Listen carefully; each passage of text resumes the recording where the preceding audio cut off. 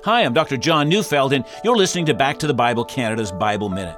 Proverbs 9 verse 10 reads, "The fear of the Lord is the beginning of wisdom, and the knowledge of the Holy One is insight."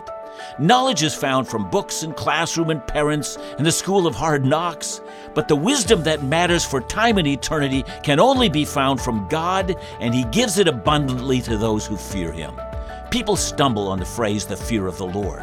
They imagine believers cowering in a corner. Fear of God is not about dread, but awe. Children are taught to fear fire. Fire's used for cooking and heating, but only the naive think it's harmless.